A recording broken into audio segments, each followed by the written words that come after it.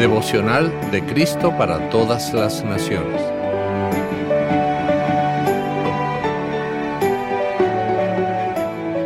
(23 de mayo). El Espíritu de Dios en nosotros. Escrito por la doctora Carrie Bo. El texto para hoy lo encontramos en Números capítulo 11, versículos 24, 25 y 26 al 29, donde dice: Moisés reunió a los 70 ancianos del pueblo y los hizo esperar alrededor del tabernáculo. Entonces el Señor descendió en la nube y habló con él. Tomó del espíritu que estaba en él y lo puso en los 70 ancianos, y cuando el espíritu se posó en ellos, comenzaron a profetizar. En el campamento se había quedado Eldad y Medad, 2 varones sobre los cuales también se posó el espíritu.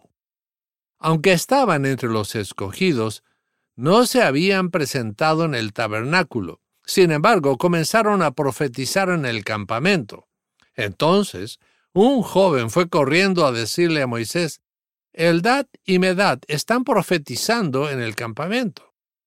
Josué, hijo de Nun, que era ayudante cercano de Moisés, le dijo: Moisés, mi señor, no se lo permitas. Pero Moisés le respondió: ¿acaso tienes celos por mí? ¿Cómo quisiera yo que todo el pueblo del Señor fuera profeta? ¿Cómo quisiera yo que el Señor pusiera su espíritu sobre ellos? ¿Cuánto simpatizo con Moisés? ¿Qué líder de la iglesia no sueña con el día en que el pueblo de Dios sea maduro y lleno del Espíritu Santo para poder dejar el trabajo duro del ministerio e ir a pescar? Con razón Moisés dijo: ¿cómo quisiera yo que el Señor pusiera su espíritu sobre ellos?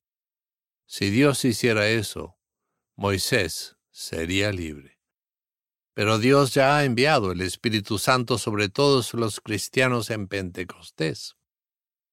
Él está viviendo y obrando en nosotros. Puede que no lo mostremos profetizando o hablando en otros idiomas, pero Él es real y está con nosotros. Entonces, ¿por qué nuestros pastores no están sin trabajo? Nos guste o no, la obra del Espíritu suele ser lenta.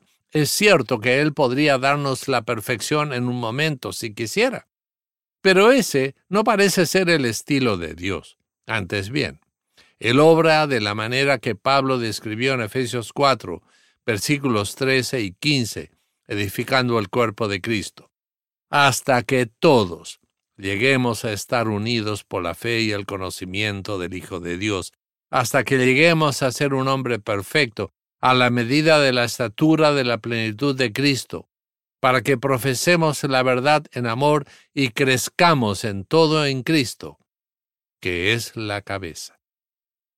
Gracias a la fe que nos da el Espíritu Santo, creemos en Jesús, quien murió y resucitó por nosotros.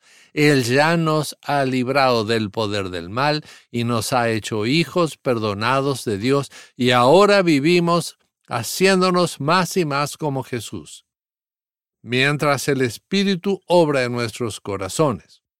Este crecimiento, que no lo podemos lograr por nuestra cuenta, pero el Espíritu Santo sí puede y lo hace en nosotros, mientras esperamos pacientemente que Dios cumpla su promesa y nos lleve a la plena madurez en Jesús, nuestro Salvador.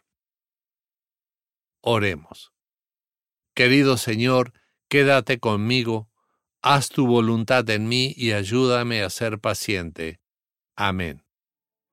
Para reflexionar, ¿de qué maneras has visto trabajar al Espíritu Santo en la vida de otras personas?